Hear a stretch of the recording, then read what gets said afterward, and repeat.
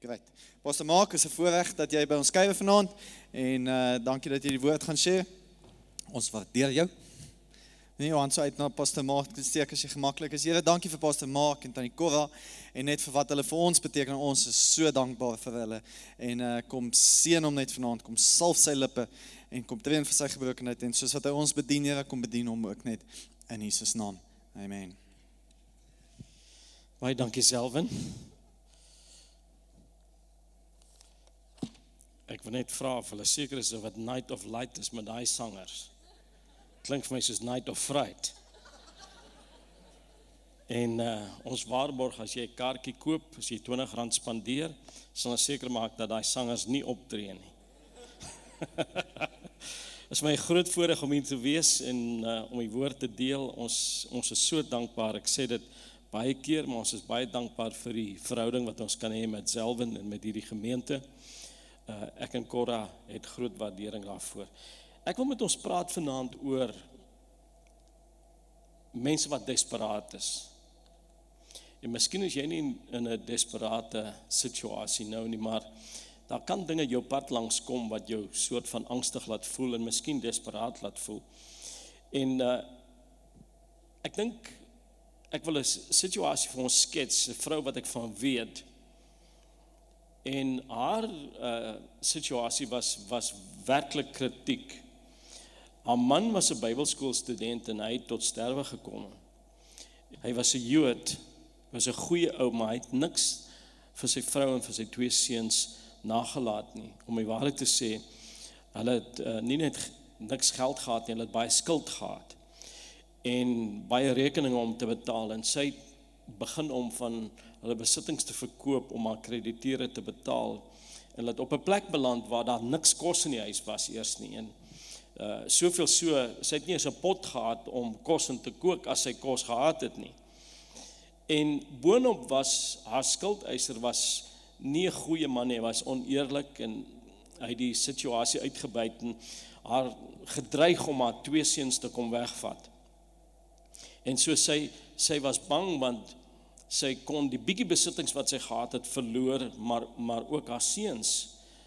En ek het eintlik gelees van haar situasie in die Bybel. So as jy saam met my wil kyk, as jy jou slimfoon hier het, 2 Konings 4, dis in die Ou Testament, soos aan die linkerkant van jou Bybel.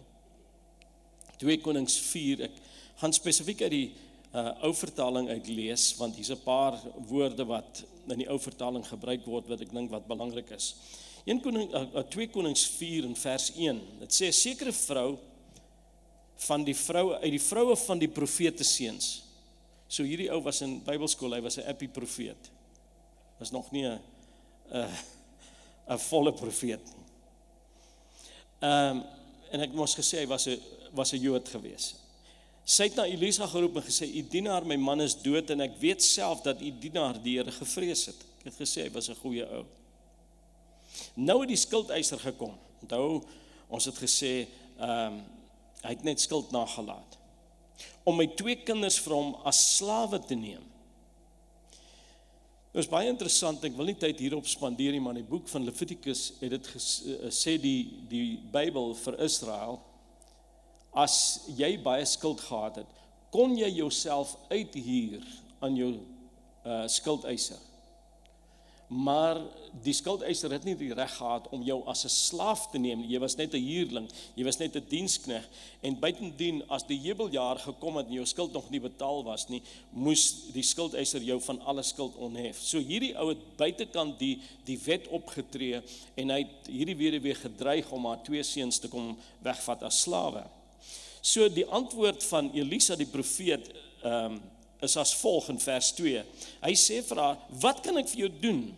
Geef vir my te kenne wat jy in die huis het."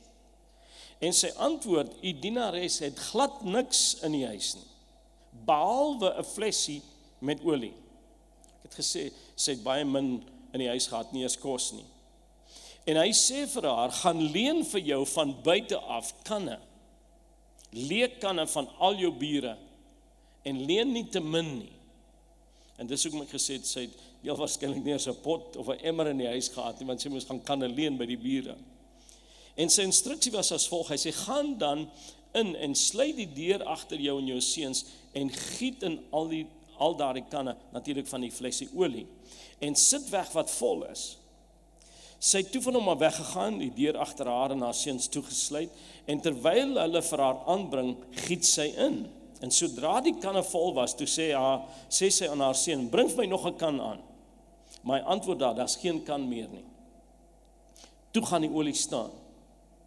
Daarop kom sy om dit aan die man van God te kenne te gee, en hy sê, gaan verkoop die olie en betaal jou skulde, en van die oorige kan jy en jou seuns lewe.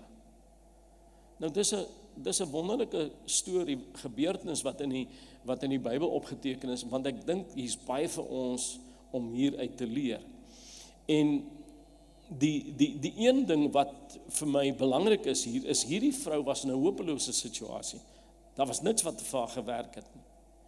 Maar God spesialiseer in die onmoontlike. En hy kan hopelose situasies omdraai. So, uit hierdie verhaal gaan ons 'n paar beginsels trek. En as ek 'n titel kan gee vir my boodskap vanaand is, hoe 'n bietjie baie kan word. Want sy het net 'n bietjie gehad. En ek dink ons kan uit hierdie Ou Testamentiese gebeurtenis, Nuwe Testamentiese beginsels leer wat Jesus self bevestig het. En hier is die eerste beginsel, en dit is baie eenvoudig. Glo in God. Glo in God. Dis wat hierdie weduwee gewys het.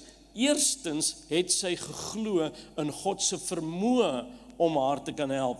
Want in vers 1 sê dit dat sy het na Elisa geroep, want Elisa was 'n profeet van God. Sy het geweet dis waar haar hulp vandaan kom. Sy het haar na die Here gewend, want sy het hom absoluut vertrou dat hy is die een wat haar kan help. As jy in God glo, sal jy na God draai as jy in die moeilikheid is. En hier is my vraag vir jou vanaand. As jy vasdraai, na wie draai jy toe? As jy in 'n finansiële krisis is, wie is die eerste persoon of instansie wat jy aan dink? Die bankbestuurder, die kredietbureau, die loan sharks, die pandjieswinkel. Na wie wend jy jou eerste? Ek het al mense gehoor wat sê, ek het nou al alles probeer, ek dink ek moet nou probeer bid. Jy moes eers gebid het. God wants to be your first aid, not your last resort. God moet eerste in jou lewe kom. Hy moet nie spaarwiel wees nie, hy moet die stuurwiel wees in jou lewe. Hy moet beheer hê van jou lewe en jy moet hom raadpleeg in elke situasie. Maar hier is iets anders wat ek wil sê oor glo in God. Sy het eerstens geglo in God se vermoë om haar te kan help, maar die tweede ding is baie belangrik en dit kom in hierdie verhaal duidelik uit dat jy moet glo in God se gewilligheid om jou te help. En in vers 2 antwoord die profeet, toe sy haar saak aan hom stel, toe sê hy vir haar hierdie woorde, wat kan ek vir jou doen? Met ander woorde, hoe kan ek jou help? En ek dink hy het die Here se karakter en sy hart geopenbaar, want God, as jy jou saak na hom toe bring, sal onmiddellik vir jou sê, hoe kan ek jou help? Ek weet, dis die pay-off line van een of ander bank. How can we help you? Hulle het dit nie uitgevind nie. God het dit eers gesê. Hoe kan ek jou help? En jy moet weet, God is nie net in die vermoë, hy kan nie net help nie, hy wil help. En Jesus het dit vir ons so duidelik geïllustreer in die Nuwe Testament, in Lukas 18, jy kan dit maar gaan lees by die huis, daar's 'n blinde man wat na hom toe gekom het, en Jesus stel 'n soortgelyke vraag aan hom, en hy sê vir hierdie blinde man, wat wil jy hê, moet ek vir jou doen? Met ander woorde, hoe kan ek jou help? Jesus het sy gewilligheid verklaar. Daar's 'n baie duideliker skrif in Matteus 8, in die 2 eerste paar verse, toe 'n melaatse na Jesus toe kom en hierdie woorde vir hom sê, Here, as u wil, kan u my gesond maak. En Jesus het direk geantwoord gesê, ek wil, word gesond. En hier is wat ons moet besef. Meeste mense het nie 'n issue met God se vermoë om te kan genees nie. Maar hulle het 'n probleem met God se gewilligheid. Hulle twyfel of God regtig vir my wil help in hierdie situasie. So ek wil jou aanmoedig, die eerste beginsel, as jy 'n krisis het, as jy in die moeilikheid is, glo in God se vermoë, maar glo ook in God se gewilligheid om jou te kan help. Hier is die tweede beginsel, ek dink dis belangrik en ek gaan heelwat tyd aan hom spandeer. Gebruik wat jy het. En ek dink dis die kern wat uit hierdie verhaal uitkom, uit hierdie gebeurtenis. Want toe Elisa vir haar sê, hoe kan ek jou help? Toe sê hy die volgende woorde vir haar, geef my te kenne, wat het jy in die huis? En sy antwoord en sy sê, ek het eintlik glad niks in die huis nie. En miskien op daai stadium toe sy dit sê, toe onthou sy hierdie klein erdekruikie, hierdie klein flessie met olie. Sy sê, ek het glad niks in die huis nie, behalwe 'n flessie met olie. En baie keer is ons in 'n situasie waar ons so blind staar teen ons probleme, want dis al wat ons aan dink, en om waarheid te sê, dis al waaroor ons bid, is net ons probleme. Ons sien nie die oplossing nie, ons sien nie dat God vir ons iets gegee het om iets aan die situasie te kan doen nie. Ek dink baie Christene het die gawe om hulle self mismoedig te bid. Want hulle bid net oor die probleem. En ek hoop jy kan die Here hoor sê vir jou vanaand, wat het jy in jou huis? Wat het jy in jou hart? Want God wil jou samewerking hê, en al wat jy na die tafel toe kan bring, is jou geloof soos 'n mosterdsaad. God wil hê, jy moet jou geloof en jou vertroue in hom stel, en hy wil hê, ons moet in 'n vennootskap wees. Moenie passief terugsit en verwag dat God gaan ingryp in jou lewe, en dat hy 'n wonderwerk gaan doen, sonder dat jy dit verwag. Jy het nodig om God te vertrou. En al is dit net daai bietjie geloof wat jy gaan bring, dis so belangrik. Die ultra-Calviniste sê dit as volg, hulle sê, God doen alles, daar's niks wat jy hoef te doen nie, jy kan niks verander aan die situasie. Die sekulêre humanis sê, daar is nie so God nie, jy moet alles doen, jy is in beheer van jou lewe, maar die boodskap van die Bybel is, daar's 'n vennootskap tussen jou en God. Jy kan dit nie sonder God doen nie, maar God wil dit nie sonder jou doen. Dis 'n beginsel wat geld in jou lewe. God is die senior vernoot. Hy, soos ek gesê het, spesialiseer in die onmoontlike, maar hy verwag dat jy die moontlike moet doen. Daar's iets in jou huis. Daar's iets in jou hart, daar's iets in jou lewe. Want wonderwerke gaan nie net sommer net gebeur nie, jy moet reageer. En ek wil sê, selfs die geloof wat jy het, is in jou lewe gedeponeer deur die Here, want die boek van Romeine 12 sê, dat God het aan elkeen van ons 'n maat van geloof gegee. Moenie sê, ek het nie geloof nie, jy gebruik dit net nie. Ek hou van hierdie skrif in die boek van, en as jy wil fancy wees, dan sê jy Philemon. Anders is, ons Suid-Afrikaners sê net Philemon. En in vers 6, en moenie vir my vra wat 'n hoofstuk nie, want jy gaan net jou onkunde openbaar, daar's net een hoofstuk. Maar in vers 6, praat Paulus van 'n gebed, om waarheid te sê, in vers 4 sê hy vir hulle, ek bid vir julle, en in vers 6, verduidelik hy die gebed, en hy sê, dat die gemeenskap van julle geloof, en daai woord gemeenskap meen, hoe jy jou geloof deel, hoe jy jou geloof gebruik, dat die gemeenskap van julle geloof kragtig sal word. En laat ek net daar vir 'n oomblik stop. Met ander woorde, Paulus impliseer dat jou geloof nie kragtig kan wees nie, dat jou geloof oneffektief kan wees. Want hy sê, daar's iets wat jy moet doen, wat jou geloof kragtig en effektief sal maak. En wat is die iets? Ek bly jy die vraag gevra, want laat ek die res van die vers vir ons lees. Hy sê hier, dat die gemeenskap van julle geloof kragtig of effektief mag word, deur die kennis van alles wat goed in julle is. Hier is hoe jy jou geloof kan sterk maak, deur voorraad te vat van wat in jou huis is, wat in jou hart is, wat God gedeponeer het, al daai goeie dinge. Baie keer dink ons moet net fokus op wat ons nie het nie. En as ons na onsself kyk, die Bybel sê dit en bevestig dit, daar's niks goed wat in ons woon, in onsself, in die menslike natuur nie, maar God het goeie dinge al klaar in jou gedeponeer. God het jou geloof gegee. En dis wat hy wil hê, jy moet bring. Hy sê, alles wat goed in jou is, tot eer van Christus Jesus. Daar's soveel voorbeelde in die Bybel, Ou en Nuwe Testament, hoe God klein dingetjies gebruik. En ek wil dit so stel, God kan die onbenullige gebruik om die onmoontlike te bereik, om die ongelowige te verras. En kom ek vir ons 'n paar voorbeelde gee. Moses kry 'n opdrag van die Here.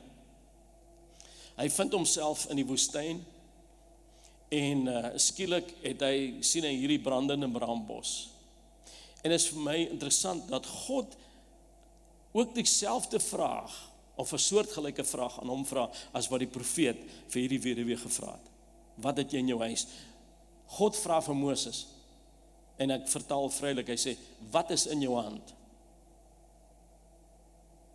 En Moses sê, in die ou Afrikaanse vertaling, stel dit so pragtig, ek dink te mooi, hy sê 'n staf. Die nuwe vertaling sê 'n kierie. Want dit was, Moses rondou was 'n skaapwagter.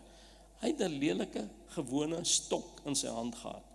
Hy was stoksiel alleen in die woestyn, met hierdie onbenullige, minderwaardige skaapwagtersstok. En God sê eintlik vir hom, Moses, jy het niemand anders nodig nie, jy mag alleen wees, jy het net my nodig en daai stok. En ek gaan daai stok gebruik, wat onbelangrik en minderwaardig geag word, en ek gaan jou wys wat ek kan doen. En hier's wat Moses doen. God gebruik daai stok, en hy totaal, toe die towenaars in Farao se paleis kom, toe gebruik die Here daai stok om hulle te verstom. Dieselfde stok, gaan lees die geskiedenis, is gebruik om van die pla oor Egipte te bring. Dieselfde stok het die Rooi See oopgekloof.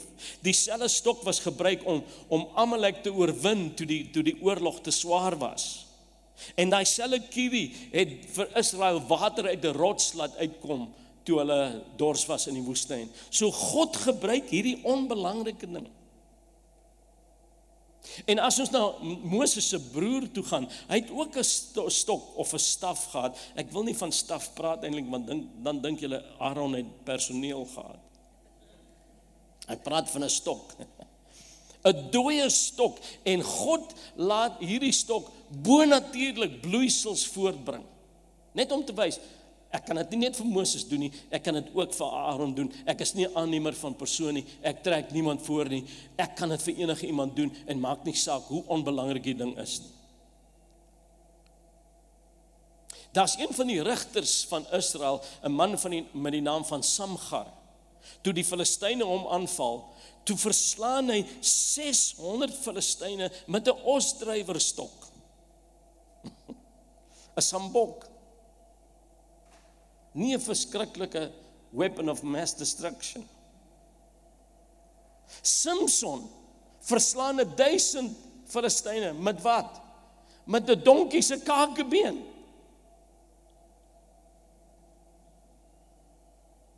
Waar het die krag vandaan gekom? Die Bybel sê dit was 'n vars kakebeen, miskien het dit 'n verskil gemaak. Want 'n ou kakebeen sou net 500 Filistyne verslaan. En dit is vir my eintlik so amazing dat God verkies om 'n donkie se kakebeen te gebruik, sodat sy krag openbaar kan word. As ons na die Nuwe Testament toe gaan, en ek wil eintlik net een voorbeeld gebruik hier, toe by geleentheid daar duisende mense was, wat honger was, wat nie kos gehad het nie, en Jesus moes hulle voed. Wat doen hy? Hy gebruik 'n seentjie, klein seentjie se padkos, sy ete, wat sy ma vir hom seker ingepak het. En hy voed duisende mense wat in die skare daar was. Nou hier is vir my iets interessant, hoe Jesus self hierdie beginsel in die Nuwe Testament demonstreer, en ek het nie tyd om hierdie skrifte in detail deur te gaan nie, so ek wil graag vir jou huiswerk gee. Gaan lees Markus se evangelie, en ek gaan vir jou 2 hoofstukke gee. Ek gaan begin by Markus 8, dan gaan ek terugspring na Markus 6 toe, en dan gaan ek weer terug na Markus 8 toe, want hierso is 2 baie interessante insidente, wat ons noem die vermeerdering van die brode en die visse. Nou kom eers by die tweede vermeerdering, want ek gaan 'n vergelyking hier tref. Ek gaan net vir ons statistiek hier noem. Daar was 7 brode gewees. Met 7 brode voed Jesus bonatuurlik 4000 mense. En hulle tel 7 groot mandjies met oorskiet op na die tyd. As ons teruggaan na Markus 6 toe, het Jesus hierdie slag nie 7 brode nie uitminder. Hy het 5 brode. Nou jy sal dit dink. As Jesus 7 brode gehad het en hy het 4000 mense kos gegee, nou het hy minder, hy het 5 brode. Hy sal nie soveel mense kan kos gee nie. Maar hier is die wonderlike ding. Dit sê op daai geleentheid het Jesus 5000 mans gevoed. En Matteus se weergawe is baie duidelik, want Matteus sê die vrouens en die kinders was uitgesluit. So 7 brode het 4000 mense kos gegee. 5 brode voed 5000 mans plus vrouens en kinders. En ek wil nie sê dat die vrouens nie getel het in daai tyd nie. Hier's my filosofie oor hoekom net die mans getel was, want die kinders kon nie stil sit nie en die vrouens kon nie stil bly nie.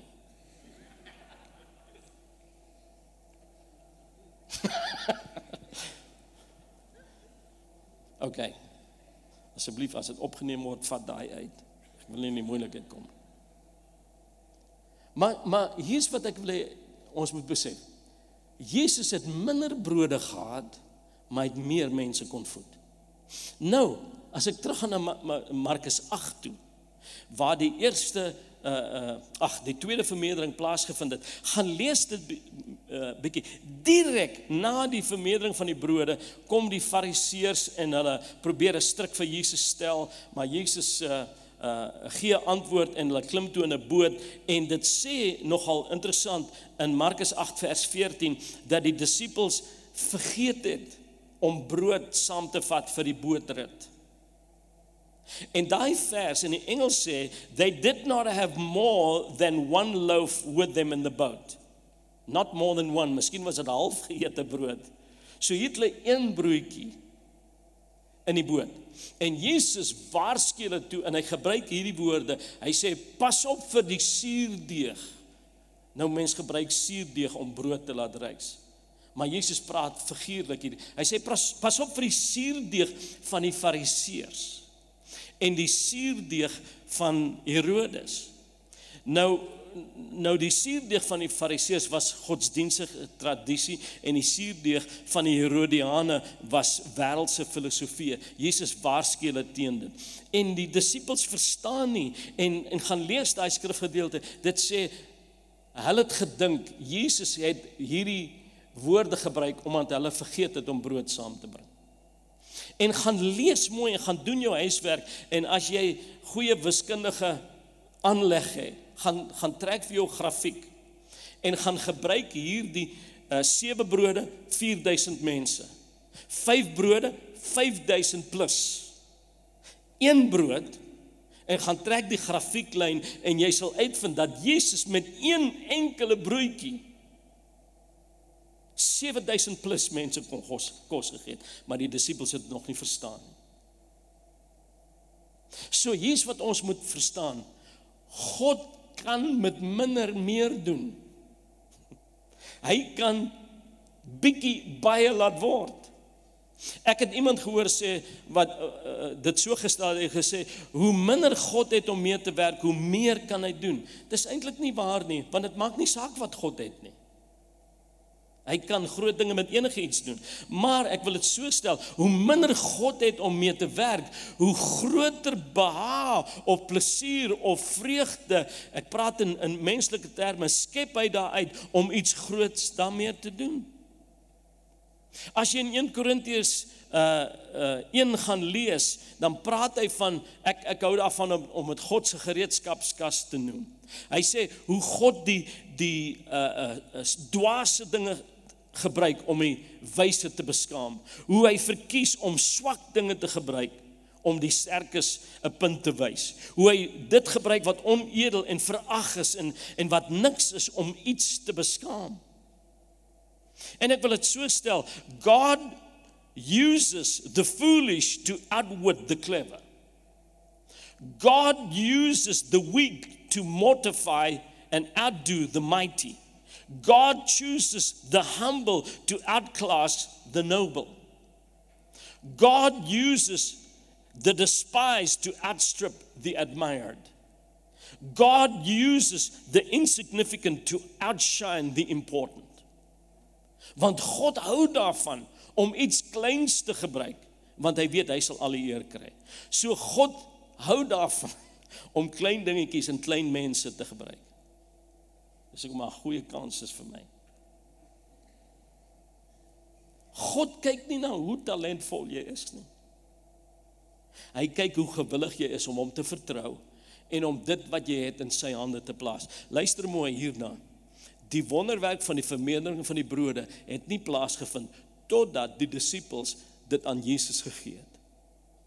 En hy het dit teruggegee en in hulle hande vermeerder het. Kan jy dink daai wonderwerk toe die disippels begin uitdeel en sê die brood hou net nie op nie. En tussen hakies, toe Jesus minder brood gehad het, het hulle ook meer oorskietstukke opgetel. So God hou daarvan om klein dingetjies te gebruik en dit wat mense minag, toe ander mense 'n skaapwagter seun in Dawid gesien het, het God 'n koning gesien. Toe Dawid die Filistynse reus moet gaan verslaan, toe gebruik God nie die wonderlike wapenrusting van koning Saul nie, maar hy gebruik 'n slingervel, 'n ketty en 'n klein klippie. Want God hou daarvan om klein dingetjies te gebruik, sodat hy al die eer sal kry, en ons sal weet, dis nie ek nie. En God sien die potensiaal in jou. Toe ander net 'n stuk marmer gesien het, toe het Michael aangelou, het hy die standbeeld van Moses en die standbeeld van Dawid gesien. En dis wat God in jou sien. Ek wens ek het tyd gehad, want ek het 'n hele paar voorbeelde wat ek hier wou genoem het. Maar ek wil net een storie vir ons vertel. Dit het jare terug in Amerika gebeur. 'n 13-jarige ouë seun moes sy ouerhuis verlaat, want sy stiefpa het hom baie sleg behandel. En sy ma het eintlik vir hom gesê, gaan soek werk. En op daai jong ouderdom het hy verskillende jobs gehad. Hy kon nooit lank by een werk bly nie. Hy het soveel terugslag beleef. Uiteindelik toe hy 40 jaar oud is, toe is hy in beheer van 'n vulstasie wat iemand anders die eienaar van was. Maar dis toe die groot depressie Amerika slaan en daai vulstasie moes toemaak. Iemand anders bied toe vir hom aan, daar's 'n ander vulstasie en hy besluit om saam met die vulstasie vir sy kliënte ook 'n kos beskikbaar te stel en so hy het kos verkoop. En hy het meer daarin geïnteresseerd geraak en hy het 'n restaurant opgemaak en 'n motel, dit afgebrand, weer eens terugslaan. En op 65 jaar, toe hy uiteindelik 'n restaurant van sy eie het, toe bou hulle 'n snelweg wat al die verkeer verby sy dorpie laat gaan en sy restaurant moes toemaak. Hy het omtrent $100 in sy sak gehad en hy besluit, en tussen hakies, hy was nie 'n perfekte persoon met 'n wonderlike lewenstyl nie, maar hy het hierdie belofte aan God gemaak. Hy het gesê, Here, ek het niks nie, ek het net hierdie bietjie geld. Hy sê, maar as u my help om suksesvol te wees, gaan ek vir u 50% van al my winste gee. En hy het besluit om in sy kar te klim en om Amerika plat te ry, met die bietjie geld wat hy gehad het. Hy moes in die kar slaap partymal, want hy kon nie bekostig om akkommodasie te kry nie. Maar hy het hierdie franchises begine verkoop, op 73 jaar oud. Toe verkoop hy hierdie franchises, hierdie korporasie wat hy uiteindelik gestig het, vir $1 paar miljoen. En dis interessant dat ook in hierdie tydperk hy 'n werklike oorgawe aan die Here gemaak het en wedergebore geraak het en homself laat doop het. En ek seker jy was al geseënd deur sy bediening, want ek praat van Colonel Sanders van KFC. Is dit nie amazing hoe God jou, maar ten spyte van terugslag, as jy net daai bietjie in God se hande sit, kan God jou hele situasie verander. Hier is my laaste beginsel. Glo in God, gebruik wat jy het en moenie klein dink nie.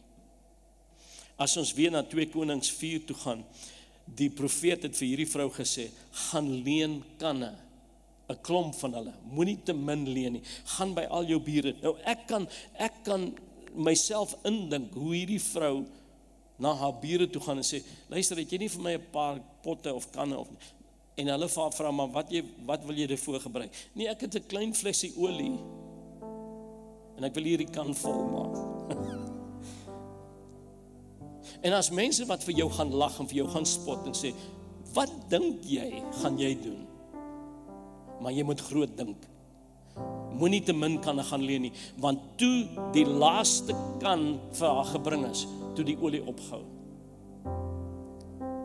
Ek is so bly, sy het nie net 2 kan geloof in die Here gehad.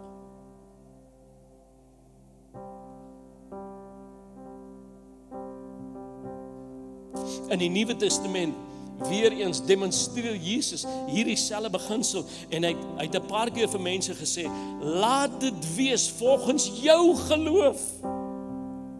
Selfs in het aangehaal van Nasaret, waar Jesus nie baie wonderwerke kon doen nie, omdat hulle nie in hom geglo het vir wie hy was nie. Dis jou geloof, die maat van jou geloof, wat God se krag vrystel. En dis hoekom God sê, laat dit wees volgens jou geloof, moenie klein dink en klein glo nie. En hier is die wonderlike nuus, die Nuwe Testament sê dit duidelik, hy sê, God kan doen ver bokant wat jy dink of wat jy bid. Maar jy moet iets dink, jy moet iets bid, en is beter om groot te dink, want God wil groot dinge in jou lewe doen. Bring daai bietjie wat jy het, bring dit na die Here toe.